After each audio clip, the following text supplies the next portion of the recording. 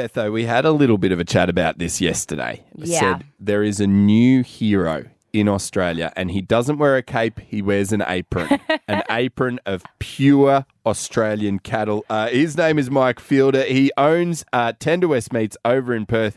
They had a protest happen a couple of days ago where a young vegan lady, one of the extremists, chucked on a pig's head, covered in blood. Dressed as a pig in the store. It was ridiculous. We're not doing the story justice, though. We do have Mike on the line. Mate, how are you going? Very good, thank you. Very All good. right, explain to us from you what happened and how did you respond?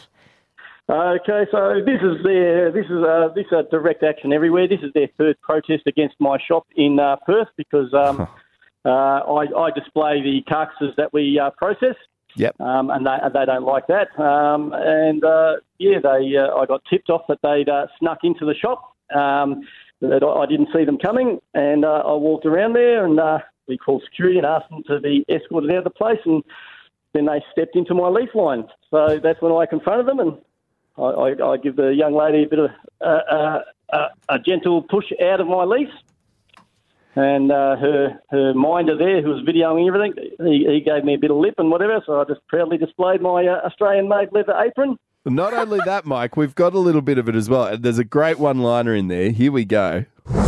Nice leather apron. Look at that. Beautiful cow. Australian leather, mate. Beautiful. Yeah, you killed an innocent animal that didn't need to die, mate. Didn't need to. Didn't need to, no. It's unnecessary, yeah? Would you agree? Tasted fantastic. So you must have. So from the sounds of things, you've had your block with these people coming in and trying to disrupt your business. And I should point out a local Australian-owned, Australian-operated business for that region as well.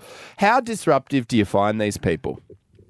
Look, at the end of the day, the first time they did it, it got to me a little bit and it upset us. The second time and this time, I just turn it around on them and I try and make it a positive. And last time, our sales increased by 10% from the reports, the positive feedback we got from it. So their message is really working then, obviously. Yeah. Yeah. Look, they can keep protesting me all the time. At the end of the day, any publicity is good publicity for me. Well, look, I love my protein. I'm a low carb, high protein type of gal, so a lot of protein in my diet. How do you have your steak, and what sauce do you have with it? We want to hear from the expert himself. Oh, depends on the steak with whether you're using sauces or gravies. If you've got a good steak, no sauces, a little bit of salt, let the beef do the talking. Really? Yes. No sauce? Hold on, I want to hear. Is it medium rare? Steak. Is it medium rare? Depending what we're having, medium rare.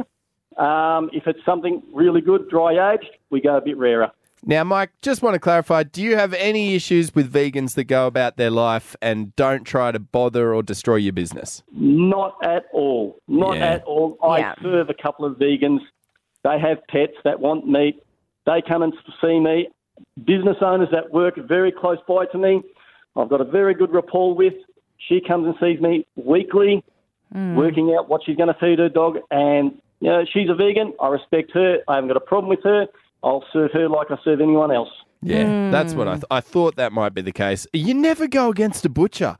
Mate, they're the lippiest people you'll ever meet. I don't know what you're doing. Do you know what we should do? We should get the extremist vegans. We should get Pete Evans and all the extreme anti-vaxxers and just put them in like one suburb of Australia and they can just hang out by themselves and live their own crazy society. Does it have to be Australia? That's my only question. Yeah, well, we'll call it something else. Mike Fielder, make sure you check out Tender West Meats if you're ever over in the West or if you're online or any of that gear. Mate, thank you so much. And quick last one, what's your deal on snags?